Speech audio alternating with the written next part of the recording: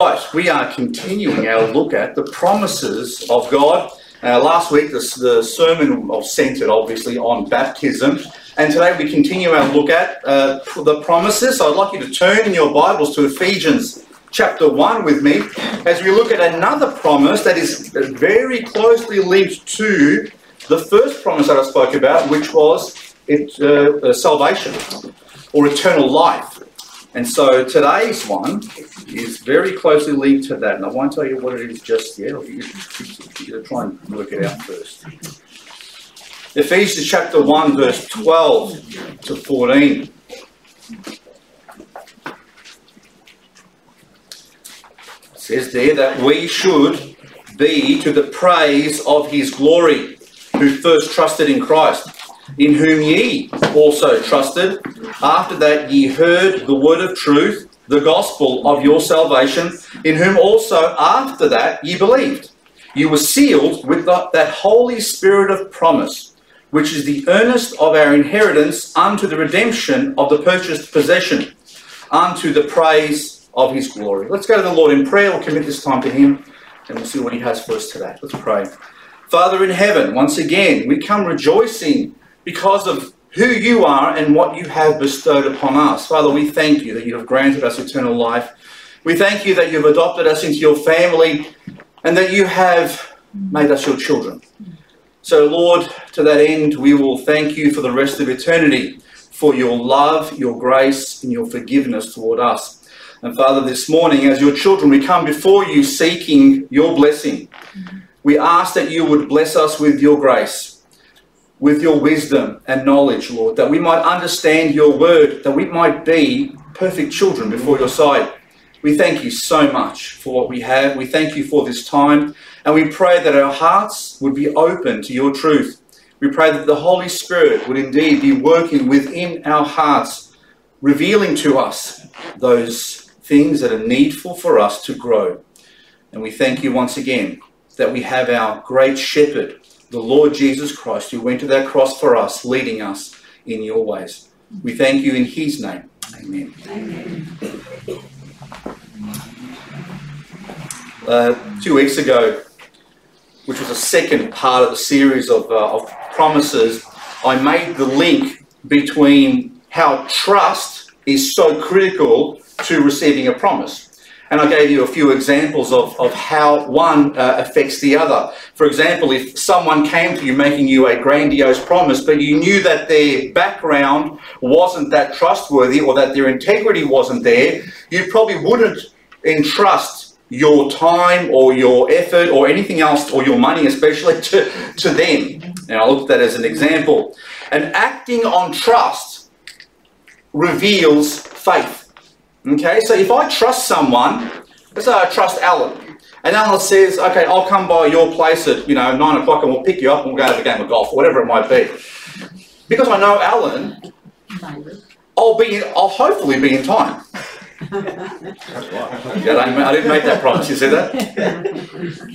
But because I trust Alan and I know by his record that he normally keeps his word, then I will commit myself to that. Does that make sense? So my level of trust in someone and the promise they make to me will reveal in me how much faith I have in that person. For instance, we've come to put our faith in Jesus Christ. Is that correct? So most of you I know on a personal level, and I know by your testimony that you've put your faith in Jesus Christ. And that means that we've believed his message. We've trusted ourselves to what he calls the good news or the gospel. We therefore believe that he shed his blood on the cross in order to cleanse us from our sin. We believe that he rose again on the third day. We believe that he is the only begotten Son of God, the only way to God, and the actual manifestation of God on the earth, the only one that has ever existed. In responding to his call to believe in him, we have weighed up our options. You see, because what he said is, I want you to entrust your soul to me. That's what he said. And he says, I'm trustworthy enough to rescue your soul and to keep it safe for all of eternity. And so we've taken that thing, which the Bible says is the most precious thing that we have. Remember, I gave you that example last week. I said, Jesus says you can gain the whole world. What does it profit a man if he gain the whole world but lose his soul? Well, the obvious answer to that is nothing. You can gain everything in the world, which means your soul is more precious than the entire world put together. So what we've said is we've weighed up our options and we've said, you know what, I'll take that thing which is the most precious thing I have and I'm going to entrust it to you. And essentially we've said, here you go, have it. You do something with it because I can't. And I know that you can make it something completely different to what it was before, and that's what I want. So I'm entrusting my soul to you, and that reveals my faith in him. Does that make sense? What I'm saying is, I believe that he's trustworthy. I trust not only him as a person of integrity, I trust the message that he's given me as well, and I trust every part of it. We believe that by simple faith we have received the gift of eternal life. And that is an awesome blessing for us because God did not have to make it that way. God could have said, you earn your own way there. And we know we never would have done it. But God, in his grace and his love, the Bible says, for God so loved the world that he knew that we weren't going to be able to make it to heaven on our own merit or on our own effort. And so what he did, he said, you know what, I'm going to send my son to do that for you. And he did it. And he won the victory for us. So whenever you read that Jesus has won and that we can rejoice in that, the Bible simply says that because he's won, we can relax a bit. Because he's already won for us. And by simply believing in him, God has made a way for us to enter into those doors of heaven. So Titus 1:2, which is what we looked at last time, says, in hope of eternal life, which God, that cannot lie, promised before the world began. That was the pivotal verse that we looked at 2 weeks ago. God, who cannot lie, promised us eternal life before the world was even created.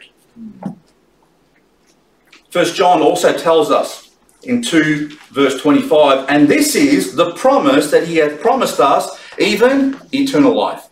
For us, that is huge, that we have received a gift of eternal life because God promised it to us.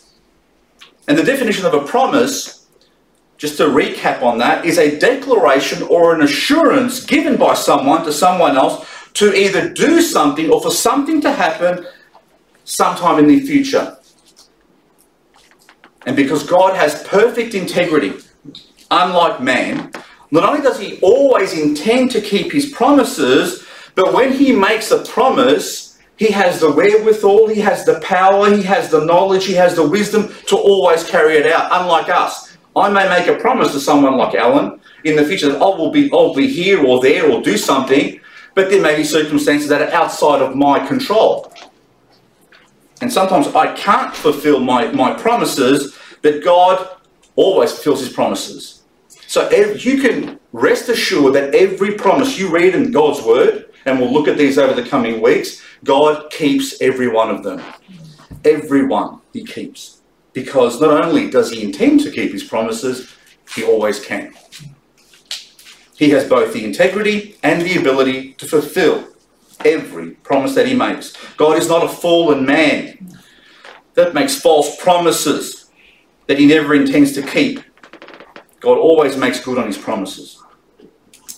And today we're going to look at another vitally important promise that we've been given, and that is the promise of the Holy Spirit. And we're going to look at how that's linked to salvation, how it's actually linked to this promise of eternal life. Most of you know the Holy Spirit is the third person of what we call the Trinity, how God has revealed himself to us in his word. The Holy Spirit was the one present in creation. He is the one who empowers every believer, both in the Old Testament and the New Testament. He is the one who led Jesus throughout his ministry. Do you remember? He was the one who came upon Jesus like a dove descending down when he was baptized. He is the one who was active also in the resurrection of Jesus. He is the one who came upon the apostles of Pentecost. He is the one who convicts of sin and convinces of righteousness and leads a person and points them to Christ. He is the one who teaches people the meaning of the Bible. In fact, he is the author of the Bible, because the Bible says that he motivated men, godly men, to write that word. So he is the one who's authored the thing. So we have the privilege, when we receive the Holy Spirit, of him, the author of a book, which is the most important book in the history of mankind. We're being taught by the author himself. He is also the one who indwells us day by day. And I can go on and on. He seals us. He's the earnest of our inheritance. He continues to work and lead people to salvation. The promise of the Holy Spirit is an absolutely incredible thing. You know, I wonder sometimes when the devil tempted Eve and both Adam and Eve fell, the devil probably thought to himself that he had dealt God a fatal blow. Can you imagine? You know, God creates this perfect universe, a perfect world, a perfect environment, two perfect people, completely innocent in every way. He plants a beautiful garden for them to live in. He has this perfect relationship with them. They would live forever with him. And the devil manages to bring all that crashing down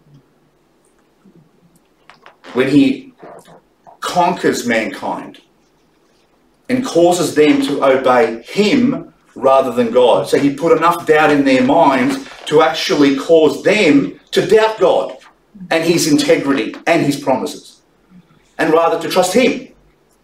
And so mankind fell. And the devil, we understand, won dominion of the planet. You see, when God created mankind, he made man the rulers of this world. He said, have dominion over everything. Rule everything. Instead, when we bowed the knee to Satan, we lost that dominion to him.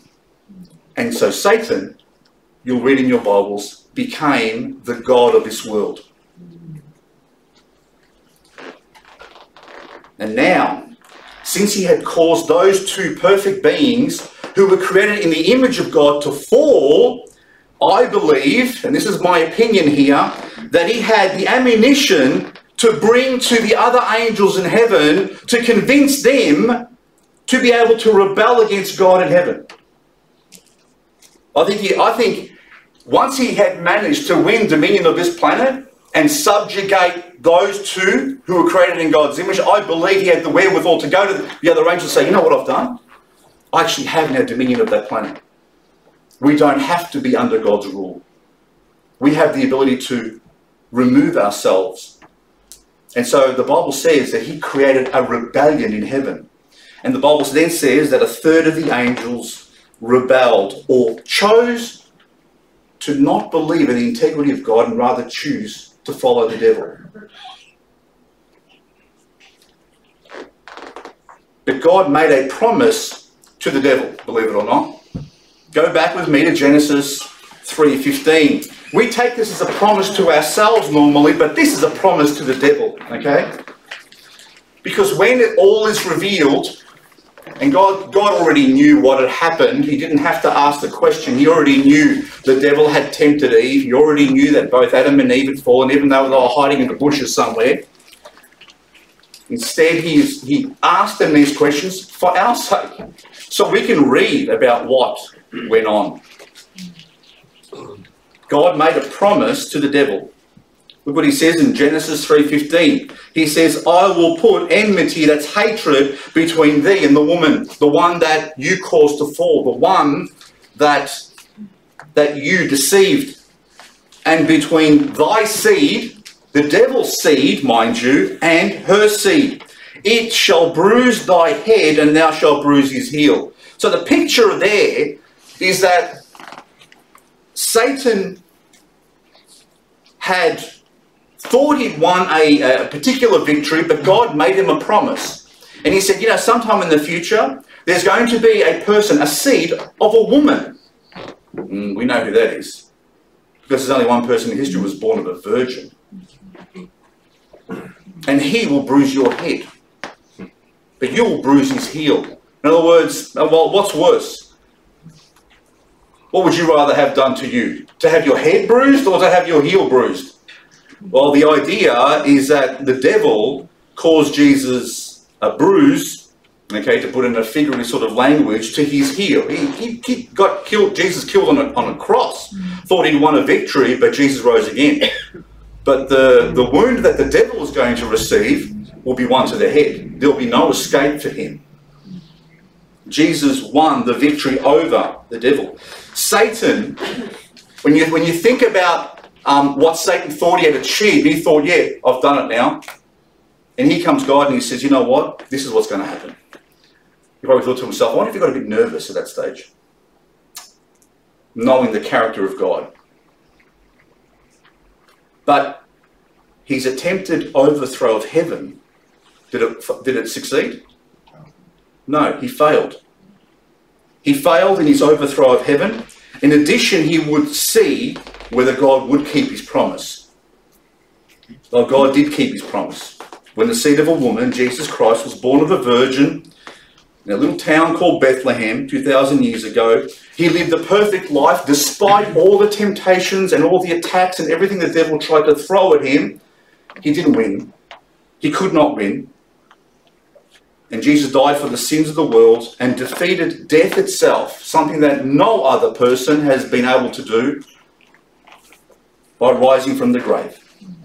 The devil knew at that particular point that he has ultimately lost the war, and because God had fulfilled his promise. Now the devil knows that it's only a matter of time. He knows he has time. And so, you know how Jesus makes a promise to us. He says the gates of hell shall not prevail against the church. The devil may try and destroy the church. He may try and rip it apart, divide it, try to throw as much deception as he can at it. But the promise that we get from Jesus Christ is that the church cannot be defeated. I'm not talking about an institution. I'm not talking about a denomination here. I'm talking about every born-again believer who is in Christ throughout all the ages. And even during the dark ages when the word of God was withheld from the majority of mankind, when it was held by the Catholic Church, and so no one else was allowed to read it, there were still believers even during those days. Even though they were being martyred, they were being burnt at the stake, and they were being tortured for what they believed in, we know that he didn't have success in destroying the church.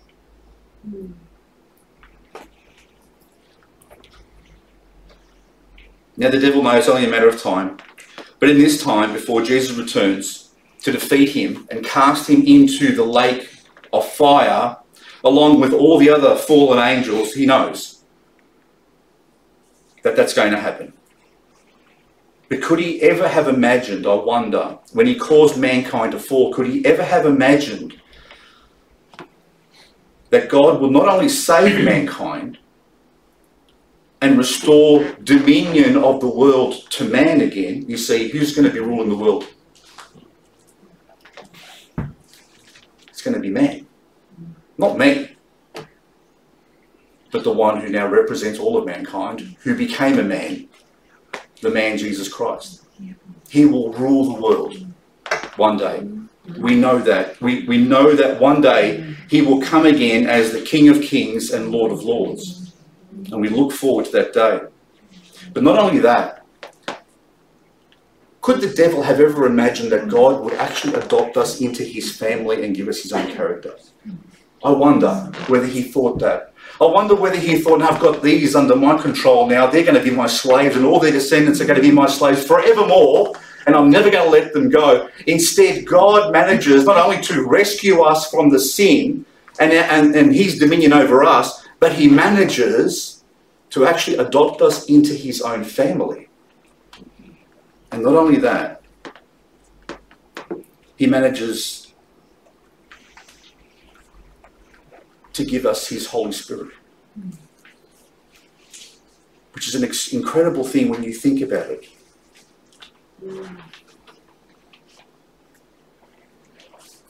Not only did he restore the world, and will he restore the world to us, you know what Adam and Eve didn't have? Heaven. The Bible says that we get heaven as well. Think about that for a moment. We were created for the earth, to have dominion over the earth. But now we get to experience and own heaven as well. We inherit the kingdom of God, both in heaven and on earth. And that is something the devil could never have imagined when he thought that he had made us his slaves forever. The thing is that God did not have to save us by sending his Son. He did not have to grant us even eternal life. He didn't have to give us back the earth. He didn't have to give us heaven, that's for sure. He didn't have to adopt us into his family. He did not have to give us the Holy Spirit as our seal. But you know what? He did. And I'm glad he did. Because that makes us so different. That makes us so special in his sight. The Holy Spirit is such an important part of being saved, but oftentimes is so misunderstood. And my hope is that during this sermon and the next one, we'll understand him so much better and understand him from a biblical point of view, not from just some other point of view. Charles Spurgeon once said, "Without the Spirit of God, we can do nothing. We are ships without the wind, branches without sap, and like coals without fire, we are useless." And that's the perfect truth. Without the Holy Spirit, we can't do anything for God. The Holy Spirit is vital to being born again and therefore being saved. Without him, we are nothing, and Spurgeon is completely correct here. Turn with me to Romans chapter 8, as we discover the amazing ministry that the Holy Spirit has toward us as believers. Romans chapter 8.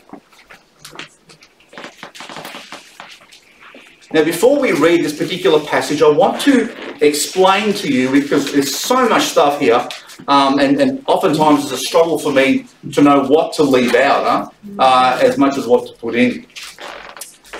One thing to keep in mind concerning fallen man is to understand that we were created tripartite beings. We were created in three in one being. Similar to God. Not exactly the same, but similar. We were created with a soul, with a body, and with a spirit. Okay, not the Holy Spirit, but a spirit. So we are created three in one.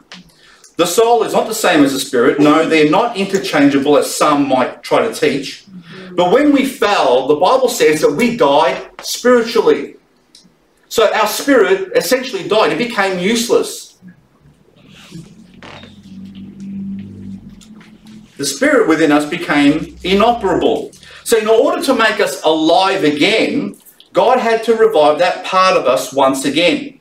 That part that had become disconnected to God. And it's a bit like I look at the, I like to look at the spirit as as a connection to God. You know, when you plug something into the into the meter there, the plug, right?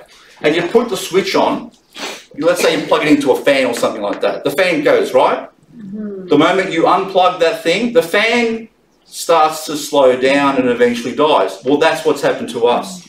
Originally, we were connected to God in a very close way. The physical world was connected to the spiritual world in a perfect way.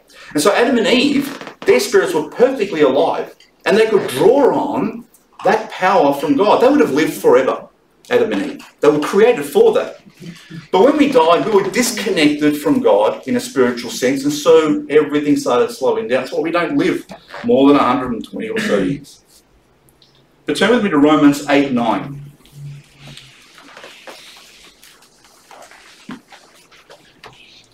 It says, "But ye are not in the flesh," which means driven or controlled by the flesh, which is just the flesh that we have with our fallen nature, but in the Spirit.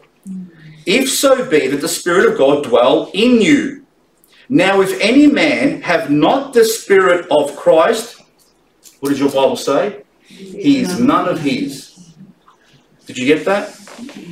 To be in the Spirit means that the Spirit of God dwells within us. It's also the same as the Spirit of Christ. It's the same Spirit.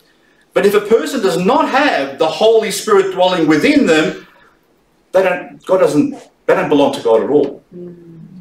So if you don't have the Holy Spirit, you're not part of God's family at all. Doesn't matter how hard you try, doesn't matter what type of life you live, you are not connected to God. You are not of God. To have the Spirit of Christ means that you therefore also have Christ in you. Look at verse 10. It says, and if Christ be in you, so if you have the Holy Spirit within you, you have Christ in you. And if Christ be in you, the body is dead because of sin, but the Spirit is life because of righteousness. When Christ is in you, this old nature that I have has been judged already. And it's destined to die. Okay? My body, which is connected to my fallen nature, will die. That's why we keep on dying. But because the righteousness of God dwells within us through his Spirit, our soul and our spirit are now alive as well. And this is the decisive factor for us as tripartite beings. We also know that the Holy Spirit will also raise us from the dead. If we were to die, we have that confidence that because the Holy Spirit is already within us, he knows us, he's connected us to God again, he will one day raise our bodies and give us new bodies, just as he also raised Christ from the dead. Look at verse 11. But if the Spirit of him that raised up Jesus from the dead dwell in you, he that raised up Christ from the dead shall also quicken. Now that word quicken means bring to life your mortal bodies by his Spirit that dwelleth in you. Do you have that confidence? Do you trust that promise? Because that means that neither life, nor death, nor principalities, nor power, nor anything in heaven, on earth, or under the earth can separate you from the love of God. Death cannot separate us from God. Has no power anymore over us. Therefore, we should not fear death at all. Because death is it only means that we actually get to see him. That we're going to be with him. Because of the work of the Spirit within us, we know that one day we will be fully restored to the way God had intended for us to be. Fully restored and made new. And we will not only have a body, a soul, and a spirit fit for this earth, we will have a body, soul, and spirit fit for heaven. God gave us more than we could ever imagine. And we were the ones who broke his laws. We were the ones who rebelled against him and turned away. To illustrate this point, I want to give you an example. I want to liken it to a tree. Now, most of us understand how plants and trees work, right? Okay. A tree has a side that's visible and a side that's invisible. The visible is the one that we see. It's the one above the ground, right? We see the trunk, we see the branches, we see the leaves, we see the fruit of that tree. And you can generally tell the health of a tree by the colour of the leaves and the fruit that it's got. So let's call the tree sitting on top of the ground, the trunk, the branches, the leaves and the fruit, the physical world. Okay, that's the physical world, the one we can see.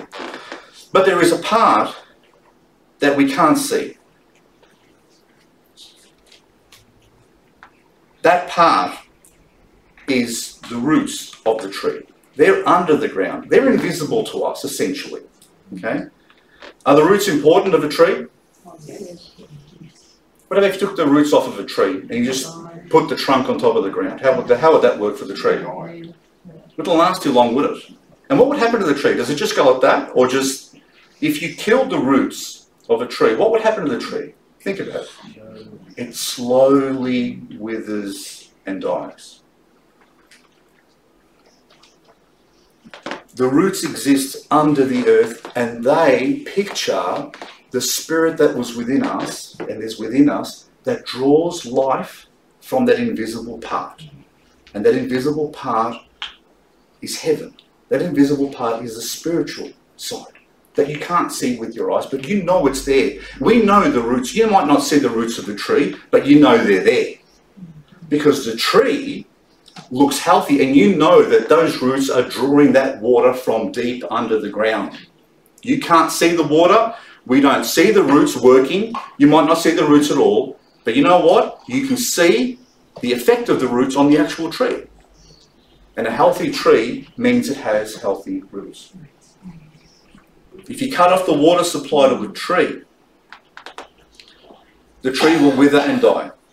Alternatively, if the roots under the earth can't penetrate the earth, if those roots can't get deep enough into the earth to draw water, the tree will also die. If the roots don't do the job, the tree will wither and die. So when we think of the unseen part under the earth, that's like heaven. And man was created with a connection to heaven, to draw life continually from heaven, like a tree draws water from the ground, from under the ground. Okay? Somehow, when we fell, our spirits, which had access to God's provision of life, either could no longer penetrate heaven and draw life. They either rotted away or couldn't do what they were supposed to do. So man died. Without water, you wither and perish. But when a person is saved, according to the Bible, these roots, which weren't working in us, are somehow switched on again. Now, I've seen people, trying to revive plants that are almost dead. What do they do with them? Water. You put water, right? I've seen people actually put plants in whole buckets of water where they soak them when the plant's almost ready to, on its last breath, right? And they'll take the thing with the whole roots and all, and they'll put heaps of water around it so it becomes soaked in it, right? I think that's what happens to us when we get saved. Now, the question is, what is that water? I want you to keep that image of that tree and roots in mind when we read this next portion of Scripture, because it will make some passages concerning the Holy Spirit and our spirit maybe a bit more clear and have more meaning for you. That water that we draw on and that Adam and Eve could draw on was the power of the Holy Spirit. But then after their spirits died, they couldn't draw that life anymore. That's why we died. Okay? Look at John verse 4 with me, because Jesus begins, and I'll begin to share this with you first. Jesus has an interesting conversation with a woman at a well one day, and he makes her an offer. John chapter 4, verse 10. I won't read the whole lot, because you guys probably know this story anyway. But Jesus asked her for a glass of water, or for some water, and then he says to her these words in verse 10. Jesus answered and said unto her, If thou knewest the gift of God, and who it is that saith to thee, Give me to drink, thou wouldest have asked of him, and he would have given thee living water. The woman saith unto him, Sir, thou hast nothing to draw with, and the well is deep. From whence then hast thou that living water? Art thou greater than our father Jacob, which gave us the well, and drank thereof himself and his children and his cattle? Jesus answered and said unto her, Whosoever drinketh of this water shall thirst again. But whosoever drinketh of the water that I shall give him shall never thirst. But the water that I shall give him shall be in him a well of water springing up into eternal life. You like that? You know who he's speaking about here? He's speaking about the Holy Spirit. Because if you come to Jesus, you receive the Holy Spirit. Now we can connect the dots here in this particular passage. He speaks about if you knew the gift of God. It's not something to work for, not something to earn, not something to gain merit for. If you knew the gift of God, which is salvation and eternal life, that salvation and that eternal life is linked to receiving this water. You can't have one without the other. Okay? Who is he speaking? And notice he says, if you knew who you were speaking to, you would ask me of water. And who is he? Well, he's the one who connects with him. Through him, when we're in him, he connects makes those connections again. And he's the Son of God, the Saviour of the world. the water that Jesus gives us is not, and some people get this passage so mixed up because they think to themselves, oh, this passage is talking about my thirst for God. That I'll always, it's not talking about that. It's talking about the Holy Spirit that's been planted within you that then comes up and springs up in your life and gives you eternal life. Because once this, and this is an amazing thing in itself, we'll look at that in a sec, is that when the Spirit is within you, notice how he says that it will spring up to a fountain. Okay? You know, he says there in verse 14, not only once you drink this water, you're never going to thirst again, which means you're never going to lack for that water. It's always going to be present within you. But the water that I'm going to give him will be in him a well of water springing up into eternal life. So you'll not only have that water within you, you're going to have a fountain of that water. Always present, always in abundance. You know what we believe in eternal security? Because God never turns off the tap. Jesus never says, whoever has this water that I shall give him shall never thirst unless he does a sin, or unless he fails, or unless there's nothing in him. Jesus says whoever receives this water will never thirst again. And it will be with him a spring, a fountain of life. And that's the work of the Holy Spirit. The fountain, the water of life is the Holy Spirit that we receive. And that water is never exhausted. It always keeps us alive. It always keeps us in God's grace. That water is the water of life, the Spirit of God, given to every believer in Jesus Christ. And through him, the Bible says, we can actually worship God. Just go down to verse 23 of John 4.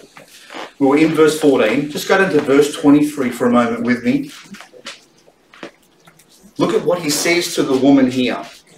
He says, but the hour cometh, and now is, when the true worshippers shall worship the Father in spirit and in truth. For the Father seeketh such to worship him. God is a spirit, with a capital S in your Bible, and they that worship him must worship him in spirit. Spirit, big capital S or little s? Little s. Little s, which means our spirit. Must worship him in spirit and in truth, which means our spirits, once you have him, your spirit can worship God. Yeah.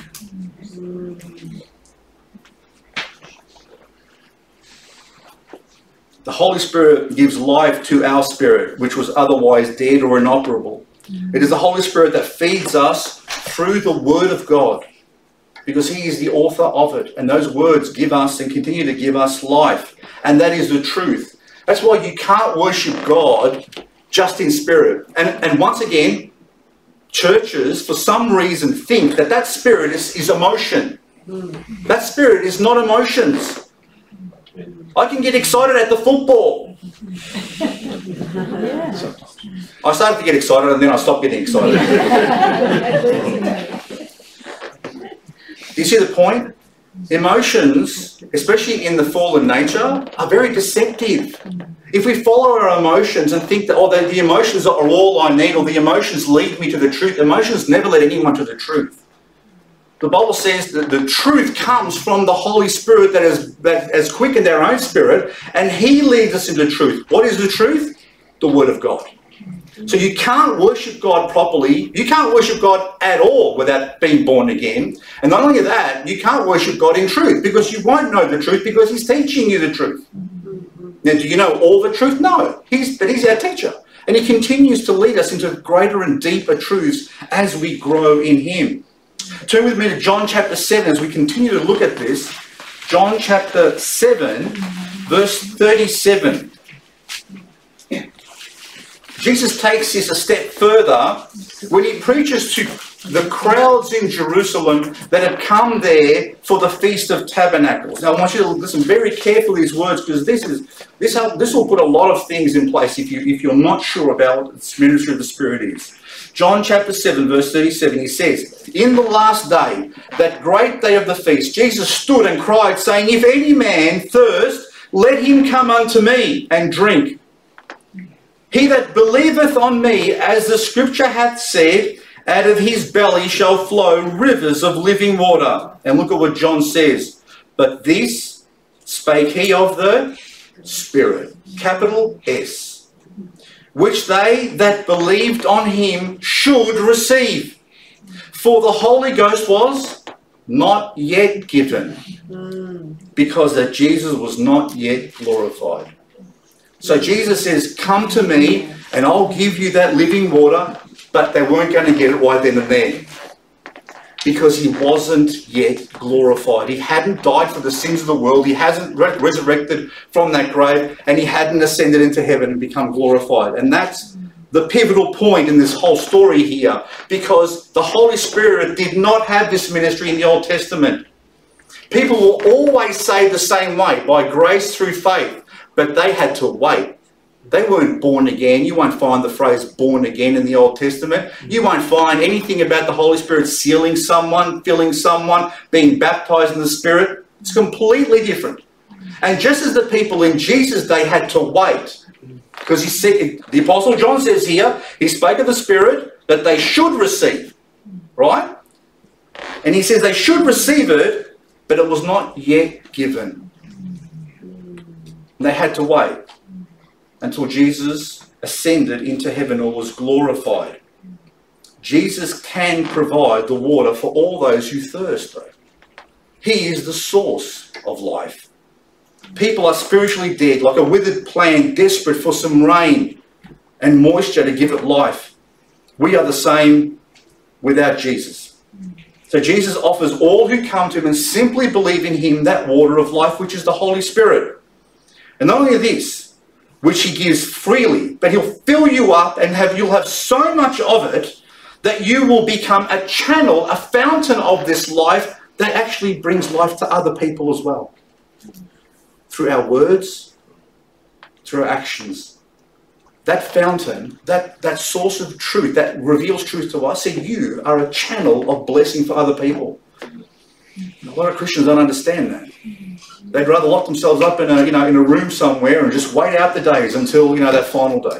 Don't lock yourself up in a room, because the Bible says that the rivers of water flow from you. We aren't the creators of that water, but when you're saved, you become a channel to other people. So by our words, when people see us, they see, isn't our whole desire in life to look like Christ in this world? For when people see us and hear us and communicate with us, that they see Christ? Yes. And who is working within us to make us look like Christ, if not the Holy Spirit? That's exactly what this scripture is about. That whoever receives that Holy Spirit within them is not only sealed for themselves, but it actually becomes a channel of blessing to other people. They get to see that as well. They get to experience the Holy Spirit's work toward them. The Holy Spirit can use you to reach other people and have them saved. That's why when Jesus says to his disciples, he goes, they're going to bring you before councils and before kings, and they're going to kill you and cast you out of churches and synagogues, thinking they're doing God a favour. He says, but don't prepare your words beforehand, because the Holy Spirit will give you the right words to speak at the right time. Do you have that confidence today that God will give you the words to speak? Someone's looking like, oh, no, I don't know. I tend to fall over my words a fair bit. It's not that. It's when people see Christ in you. You don't have to have the perfect words. The Bible says that he is the one, and we'll look at this next week, some of these ministries in our lives, but even our prayer. When we pray to God, who do you think is prompting you to pray? Who do you think is giving you the words to even pray? And the Bible even says that even if you can't find the words, and the words don't even come out right, that he even groans within us. He's the one who's praying on our behalf. He's praying through us. So we are given this thing freely. But only those who believe in Christ will receive him. And so this water that we get drenched in, right, becomes like a fountain within us, is the picture that we had last week of people going under that water and coming out fully wet. I don't know anyone who actually didn't get completely wet last week. Maybe me, but if you went under, you were completely covered, right? Well, that baptism is like the picture of what happens to us when we're born again in the Holy Spirit. We are baptized in him. We are completely drenched and surrounded with him. There isn't a part of you, not even if you're Achilles, not even your heel, your Achilles tendon is missed in this one over here. Don't worry, the devil can't kill you like they killed Achilles. Because somehow he was held by his, I don't know, that's Greek mythology rubbish.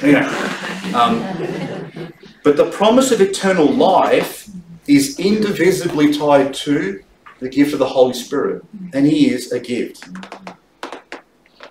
But this action of the Holy Spirit was not present in the Old Testament. He didn't work the same way. Was he active in the Old Testament? Yes, you bet. The Bible says that he came upon people, empowered people. But this ministry that he has only began, that we experienced, only began after Jesus was glorified. The filling, the baptism, the baptizing, the bringing of life to a dead spirit within us only happened after Jesus died, rose, and then ascended. Only then was the promise of the Holy Spirit given. Now you think about this for a moment. What's the gospel? The gospel is Jesus died, Jesus, the Son of God. He was sent to the earth to die for the sins of mankind. On a cross, he shed his blood, which cleansed us from all sin, and he rose again the third day. Right? Do you believe that? Mm-hmm. Put your trust in him. The Bible says you're saved. What did the Old Testament believe? Follow the law. Did they have that? No. Was the blood of Christ shed? Did he die on a cross? Did he rise again on the third day? What do you think they understood? The law. What they knew was a promise that God was going to send him. They didn't know his name. See, Jesus is the name which is above all names, right? They didn't have that name. They knew that God called him Emmanuel, God with us. So they probably understood that there's some aspect that God actually came down himself and did something. But they didn't know that his name was Jesus, born of a virgin called Mary in Bethlehem. They didn't know that he'd die a terrible death on a cross. They maybe read some of those descriptions in the Old Testament, that he would have his beard plucked out, that he'd be whipped, and that he'd die a miserable death for their sake. But they didn't know who the object of their faith was. All they could say is, God, I'm looking forward to that. I'm trusting in you to keep your promise to me. And I know that you're going to save me one day. Job says the same thing, doesn't he? So Job is way back in the Old Testament, and he says, I know that one day I will stand on my feet after the worms have eaten me. I will stand on my feet and I will see my Saviour. I will see my Redeemer face to face with my own eyes, he says that. He knew. He had that faith. So how were they saved? They were saved by grace through faith. But when Jesus came, the object of their faith was revealed. Where do you think he was for 3 days in the earth? What do you think he was doing? If not going to Abraham's bosom and sharing with them and saying to them, I'm here. That's what he was doing.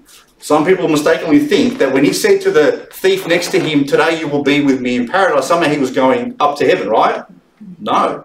Jesus says to them, when he ascended when he rose from the grave and he's with Mary and Martha and those ones, he said, don't touch me because I want you glorified. I have to ascend to the Father. Well, if he'd already ascended to the Father, he came back down again. The Bible doesn't say he went to heaven. The Bible says he went down into lower earth. And what was he doing? He was telling all the Old Testament saints, I'm the object of your faith. I've done it. I've won. Now, you're going to come with me to paradise. And the Bible says that when he ascended, he led captivity captive, and they ascended in his train up with him. What a glorious thing.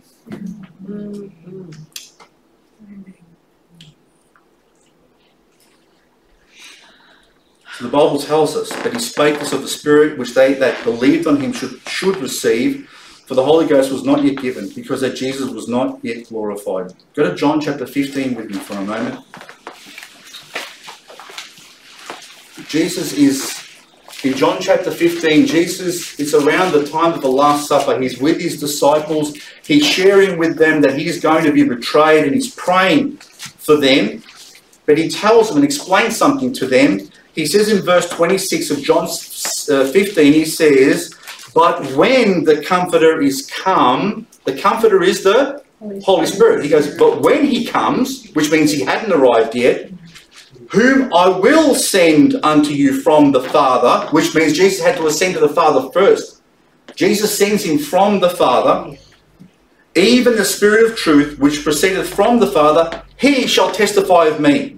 And you also shall bear witness, because ye have been with me from the beginning. So when was the Comforter to come? When Jesus ascended to the Father. And then he would send him from the Father to the earth. Look at chapter 16, verse 7. John 16, verse 7. Jesus actually tells his disciples it's a good thing for him to go. Can you imagine his disciples who had been with him for over 3 years, and he's telling them, I've got to go. Can you imagine? They would have been heartbroken. They would want him to, wouldn't you want him to stay? Yeah. You wouldn't want him to go at all. I mean, he'd ascended, he'd risen from the dead, they'd seen him die, now they're seeing him alive, and he's with them for these days after the resurrection. But look what he tells them in verse 7 of John chapter 16. He says to them, nevertheless, I tell you the truth, it is expedient for you, it's good for you that I go away. For if I go not away, if I don't go, the Comforter will not come unto you. But if I depart, I will send him unto you. Jesus had to first go away. Then he could send the Holy Spirit. And even though the Holy Spirit was active in the Old Testament, we don't see people born again in the Old Testament. Not as we are. They were still saved by grace.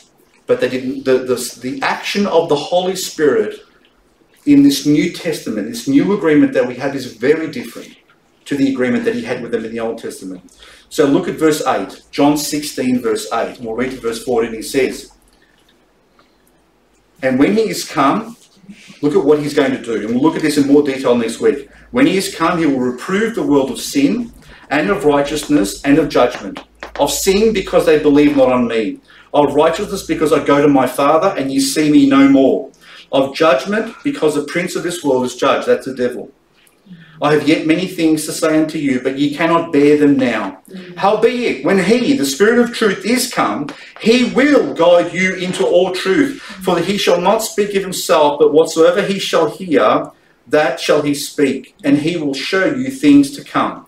He shall glorify me. For he shall receive of mine and shall show it unto you.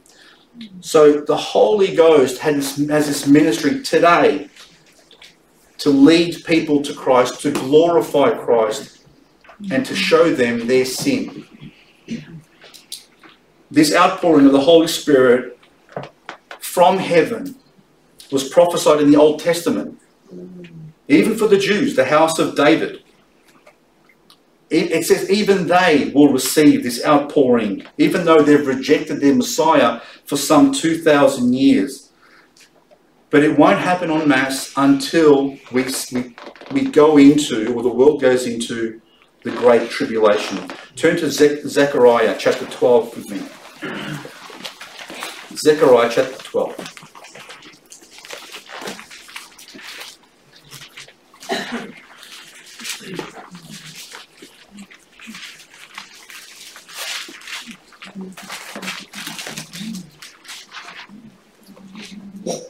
Zechariah 12:9. Now this he is speaking about the Jews, okay? He's speaking about the Jews at some future time. And Zechariah 12:9 says, and it shall come to pass in that day that I will seek to destroy all the nations that come against Jerusalem. So all the nations that come against Jerusalem, that's going to happen sometime in the future. And verse 10 says, and I will pour upon the house of David and upon the inhabitants of Jerusalem the spirit of grace and supplication, and they shall look upon me, whom they have pierced, and they shall mourn for him as one mourneth for his only son, and shall be in bitterness for him as one that is in bitterness for her firstborn. In that day there shall be a great mourning in Jerusalem, as the mourning of Hadadrimmon in the valley of Megiddo. You know what the valley of Megiddo is? Armageddon. So there's going to come a day in the future when the house of David, when the inhabitants of Jerusalem, that's not us, okay, are going to look, and verse 10 is an amazing verse because this is the Old Testament. It says they will look at this. Who's writing this? Who's speaking these words? God, right? He says, God says, and they shall look upon me whom they have pierced. Who did they pierce? God says they will look upon me whom they have pierced and shall mourn for him as one mourneth for his only son. That day may not be too far away, to be honest with you, the way this world's going. And I'll talk about this a little bit more in detail next week. But I want to just go back to the original passage I read to close up the sermon, Ephesians chapter 1, verse 12. Ephesians chapter 1, verse 12.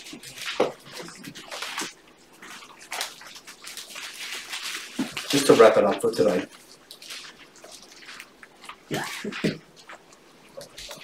So this scripture says that we should be to the praise of his glory. Our lives should cause God to be praised so that he might be glorified who first trusted in Christ. So Paul says this about himself, and then he says in verse 13, in whom ye also trusted. That's you. Okay? In you also trusted after that you heard the word of truth, the gospel of your salvation, in whom also after that you believed you were sealed with the Holy Spirit. Remember I said to you, there's no part of you that's exposed. There's no part of you that hasn't been sealed.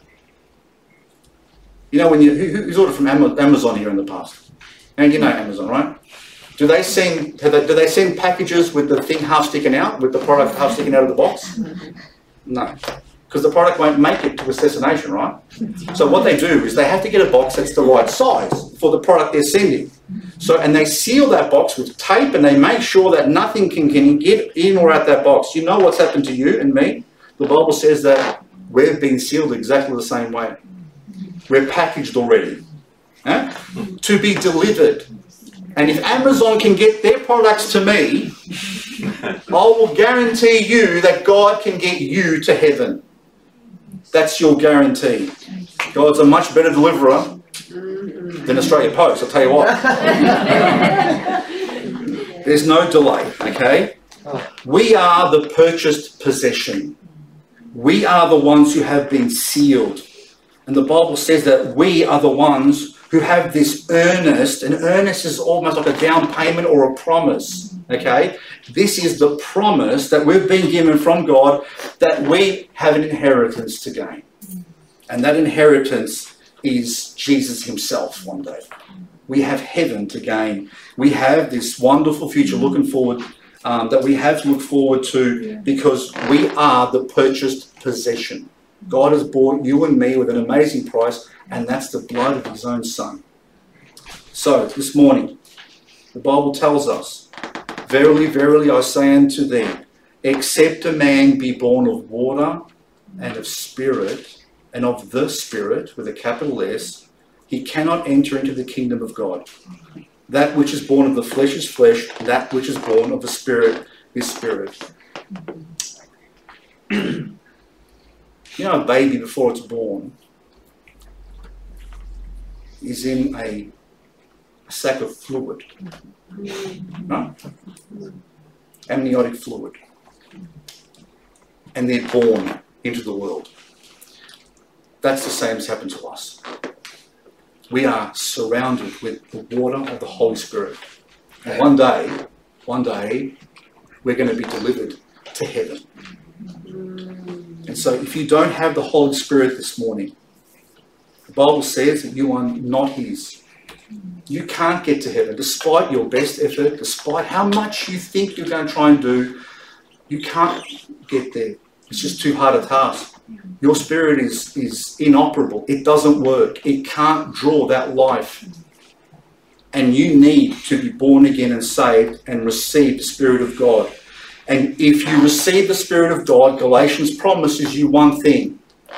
And because ye are sons, God hath sent forth the Spirit of his Son into your hearts, crying, Abba, Father. You can call God Dad one day if you have that relationship with him. So my invitation to you, all of you, and Jesus is still there. If you don't know if you have the Spirit of God within you, if you don't know if you have eternal life, if you don't know if you're born again, please don't wait another day. Why would you wait and just wait there withering on the vine? Receive life, receive eternal life, and be transformed and changed forevermore. God bless you. Thank you. Brother Don.